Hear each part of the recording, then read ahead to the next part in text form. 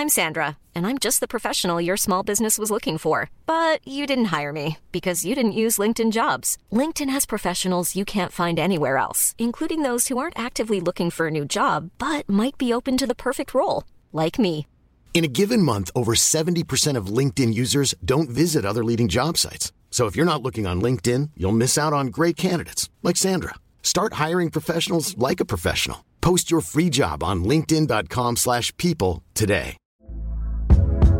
Hey there, it's Michelle Norris. I'm host of a podcast called Your Mama's Kitchen. When I travel, I'm usually looking for a way to find a taste of home when I'm not at home. And one of the things I love to do when I am at home is entertain. And Airbnb allows me to do that. When I was in California recently, I rented a house that had a great kitchen. And when we were sitting around the table, we're all thinking, we're in someone else's house. Someone could be in all of our homes as well.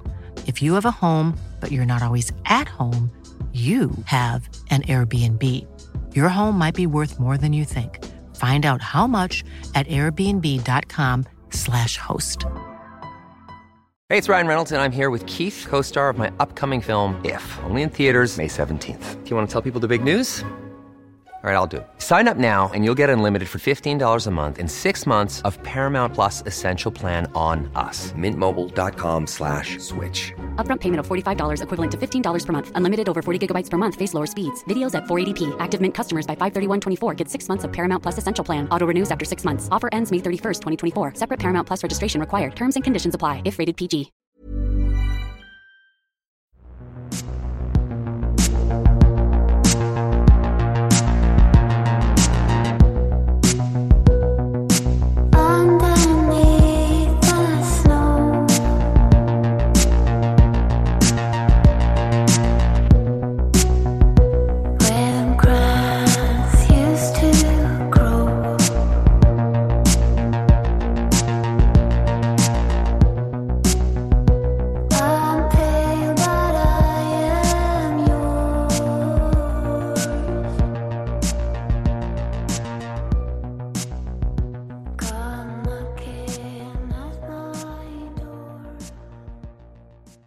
Olösta mord, Viola Widegren del 6.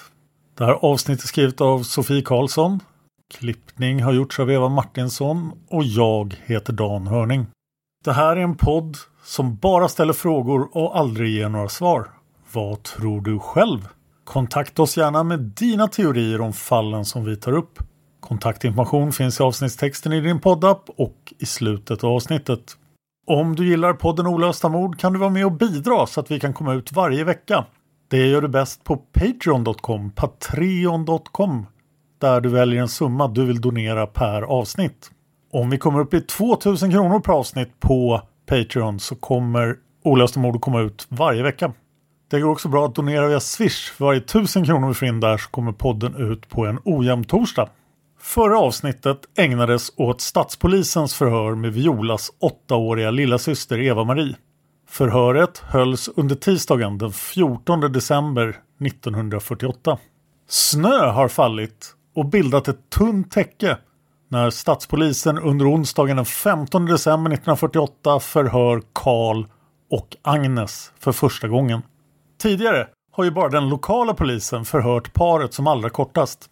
Viola Widegren har nu varit försvunnen i 10 dagar. Kriminalöverkonstapel Sundin, som du mötte i förra avsnittet, förhör Karl och kriminalkonstapel Fransén förhör Agnes. Respektive förhör tar 7 timmar. Karl och Agnes berättar framförallt om Violas uppväxt, hennes personlighet, tiden som hon har arbetat vid Garnisonssjukhuset och om kvällen den 5 december när de senast såg henne. De ändrar inte sin historia nämnvärt från det tidigare förhöret med lokalpolisen. 7 timmars förhören är sammanfattade av polisen och inte återgivna i detalj i förhörsanteckningarna. Det kanske ni är glada över, för då får ni inte förhöret i samma detalj som i förra avsnittet. I min podd Palmemordet har vi faktiskt gjort 8 timmars dialogförhör i 4 avsnitt. Men det ska vi inte göra här. Onsdagen den 15 väljer stadspolisen även att gå ut med ett fotografi av Viola för att få in fler tips om var hon kan tänkas befinna sig. Inte heller några journalister har publicerat ett fotografi av Viola innan detta, så allt sökande efter Viola har bara baserats på radiosignalement i princip. Men inga fotografier. Dagen därpå, torsdagen den 16 december, förhör stadspolisen Violas arbetskamrater och vänner i Helgum på nytt.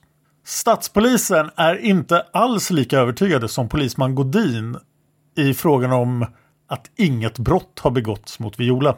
Stadspolisen arbetar efter 3 möjliga teorier: mord, självmord eller rymning. Karl och Agnes är båda övertygade om att Viola har rymt. De är helt säkra på att hon fortfarande lever. Särskilt Karl är säker på att Viola har rymt med en manlig bekant. Torsdagen den 16 besöker polisen även Karl och Agnes igen. Den här gången undersöker polisen för allra första gången Violas handväska. Den handväska som hon lämnade på köksbordet kvällen när hon försvann. Agnes har tittat i handväskan, men det har inte polisen gjort. Polisen hittar precis som Agnes kvitton på Violas inköpta julklappar och pengar. De hittar även en rad andra föremål som de inte anser viktiga för utredningen. Exempelvis ett läppstift, några karameller, en ask med ett halssmycke och en brosch av silverkorn. Det är en sån brosch som sjukvårdsbiträden brukade ha som en del av sin uniform på den här tiden. I väskan finns även ett recept som avser uppiggningsmedel. Exakt vad det är för uppiggningsmedel är oklart.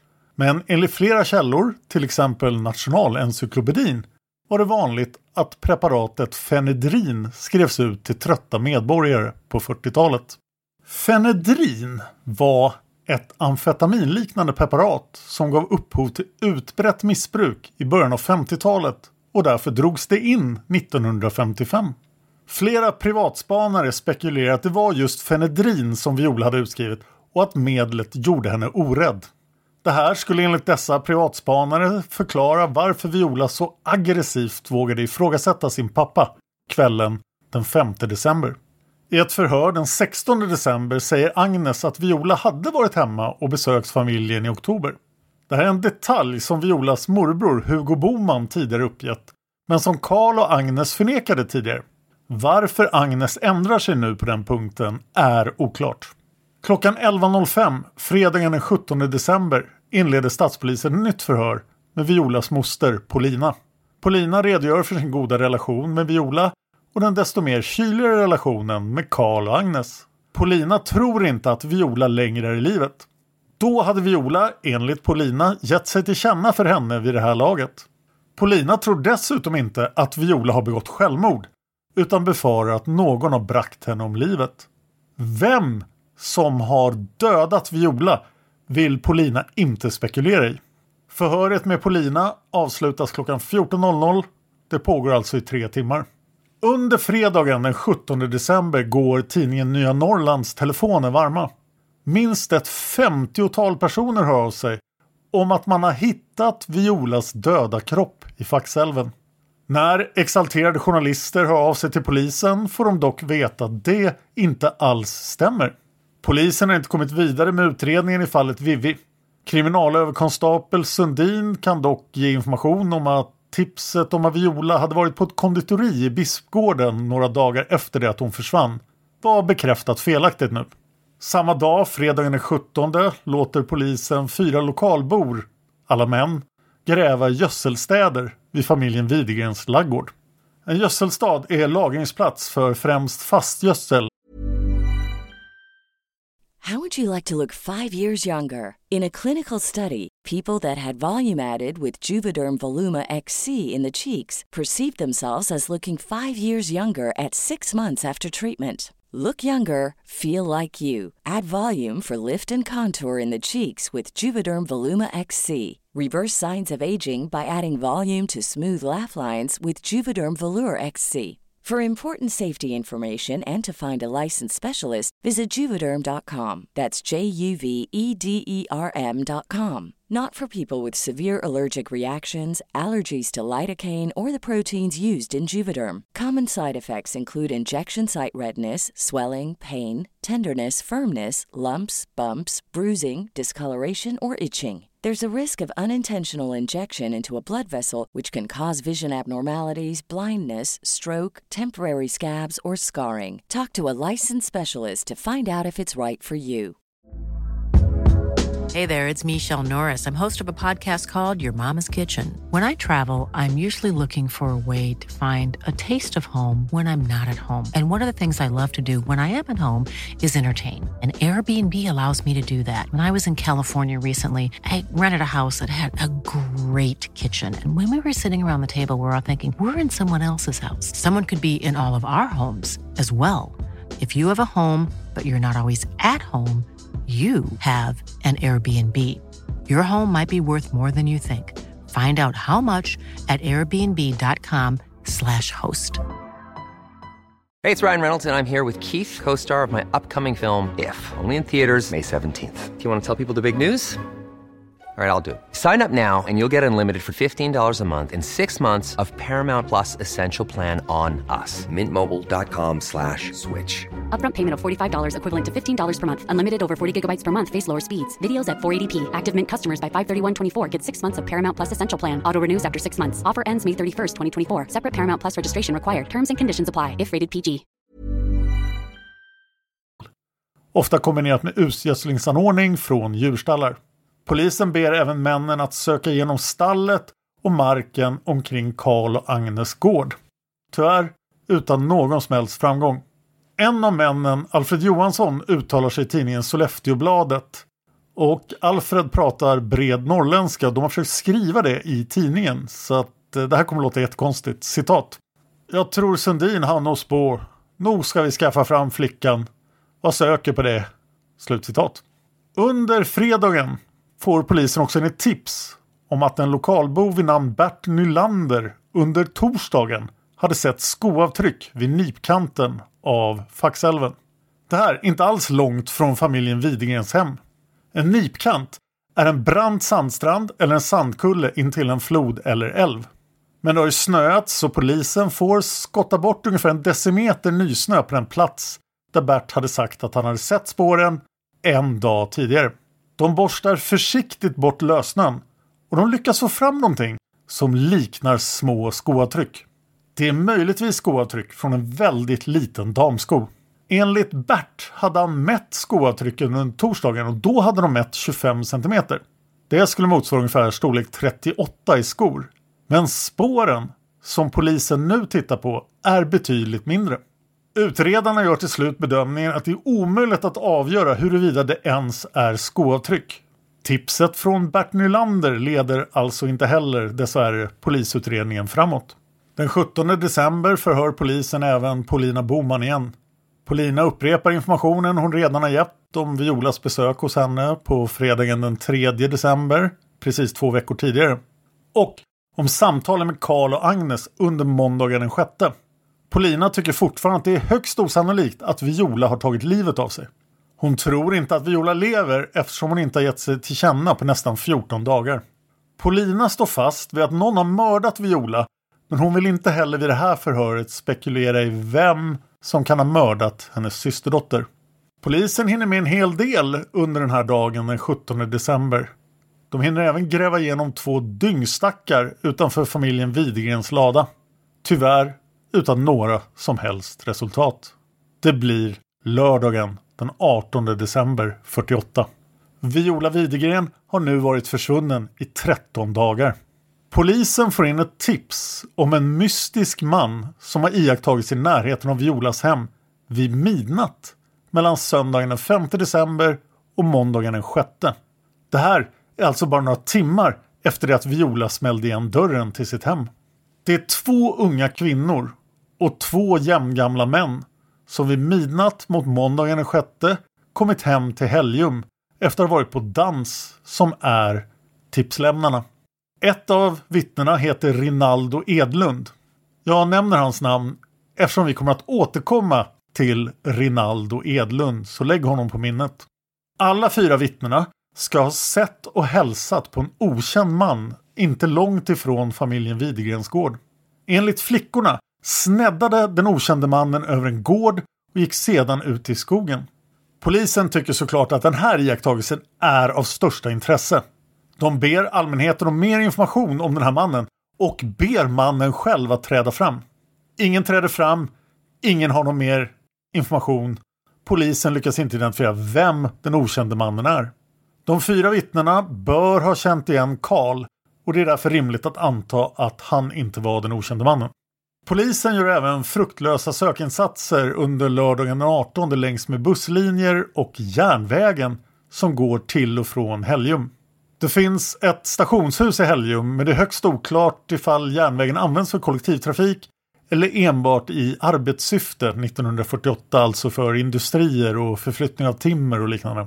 Vid det här laget har kritik från lokalbefolkningen börjat riktas allt skarpare mot den lokala polisen. I en artikel i Sollefteåbladet från lördagen den 18 uttalar sig landfiskal Lundin avseende den här kritiken. Lundin säger att den lokala polisen har gjort det som de har kunnat göra.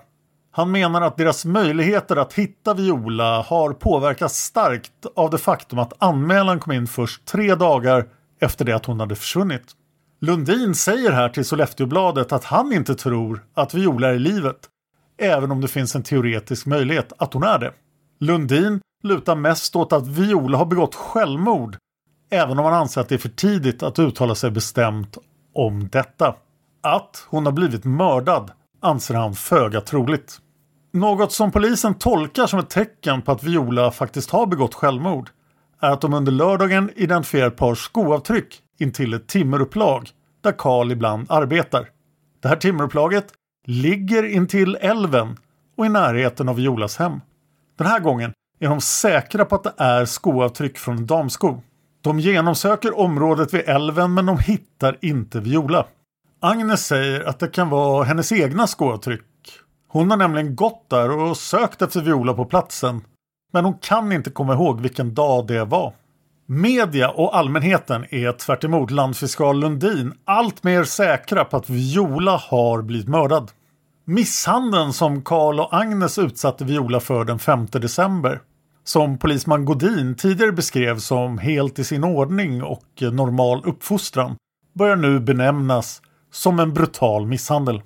Bland annat i morgontidningen Socialdemokraten som kom ut söndagen den 19 december. I artikeln står det bland annat citat: "Misstanken om att ett brott har begåtts vill emellertid inte ge sig. Till och med polisen räknar med den möjligheten." Slutcitat. Under söndagen beger sig landsfogde Rudström till Helgum för att själv se över utredningen. Viola har nu varit försvunnen i 2 veckor. Nu arbetar totalt 10 polismän med fallet. På den här söndagen den 19 december förhör polisen lärarinnan Olga Danielsson. Alltså, ni har träffat henne förut, lilla syster Eva-Maries lärare som även tidigare hade Viola som elev. Under veckan som har gått har Eva-Marie berättat för Olga att Viola bara var hemma i 10 minuter innan hon försvann. Olga frågade då ifall Viola inte hade sagt hej då till sin lilla syster innan hon gick. Enligt Olga svarade Eva-Marie då, citat: "Nej, pappa var så arg. Han slog till Vivi så att mössan får av." Slutcitat. Olga hade också fått veta att Eva-Marie hade sagt till sina klasskamrater att hon var så rädd att hon skakade. När klasskamraterna hade frågat varför Eva-Marie var så rädd hade hon svarat att hon var rädd för att Vivi skulle komma tillbaka från skogen. Olga hade träffat Eva-Marie under lördagen den 18 och då frågat henne om hon var säker på att hon faktiskt hade sett Viola ge sig av från hemmet. Eva-Marie hade glatt svarat ja då. Samma dag förhörs Sonja Allansson. Sonja är en klasskamrat till Eva-Marie. Klassen har flera årskullar, men Sonja är bara 10 år gammal.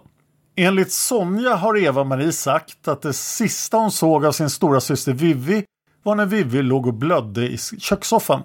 Det här är en uppgift som strider mot Karl och Agnes version av det som hände söndagen den 5 december när Viola försvann. Sonja uppger också i förhöret att Eva-Marie hade sagt att när hon och Agnes satt och väntade på Viola hade Agnes sagt att Viola satt på en stubbe i skogen och frös. Några dagar efter att Viola försvann hade Sonja och en annan klasskamrat sett Eva-Marie komma cyklande till skolan. Eva-Marie hade cyklat ovanligt fort. När hon kom fram var Eva-Marie enligt Sonja alldeles skakig och svettig, trots att det var december. När Sonja hade frågat varför Eva-Marie hade varit rädd hade Eva-Marie svarat att Viola skulle komma ut från skogen och skälla på henne. Det här kan mycket väl vara samma incident som Olga nämnde i sitt förhör tidigare. Det är inte bara polisen som letar efter Viola. Pappa Karl fortsätter att leta efter sin dotter. Även allmänheten vill hjälpa till. Flera klärvoajanta personer med olika titlar som exempelvis fjärrskådare, siare, sanddrömmare och spiritist kontaktar polisen. De hävdar att de har ovärderlig information. De vet allihop exakt var Viola befinner sig. Problemet är bara att alla klärvoajanta anger olika platser där Viola är. En sanddrömmare uppger för polisen att han har sett Viola i sin dröm. Viola höll då på att gräva ner en säck. Vi vet inte vilken polisman som tog emot det här tipset, men han skrev i ett polisprotokoll att sanddrömmaren var sansad och inte skulle misstas för en trollkarl. Dottern till en erkänd sierska från Petbergsliden kommer dessutom hela tiden med nya motsägelsefulla uppgifter om vad som har hänt Viola och var hon befinner sig. Först säger hon att Viola ligger i en mindre båt och sedan att hon ligger under torr mull. Polisen verkar lägga ner alldeles för mycket tid på att prata med synska personer och följa upp deras tips. Givetvis utan någon som helst framgång i fallet Vivi. En av de märkligare sökinsatserna står citat en hög kommunalpamp slutcitat för. Kommunalpampen kör fram och tillbaka över den frusna Faxälven med sin spark. Fram på sparken har den en korg och i korgen har den en tupp. Planen är att tuppen ska gala när tuppen identifierar var i älven Violas kropp ligger. Enligt den höga kommunalpampen hade en gubbe från Edsele hittat en man som hade drunknat 1930 på det här viset med hjälp av en tupp.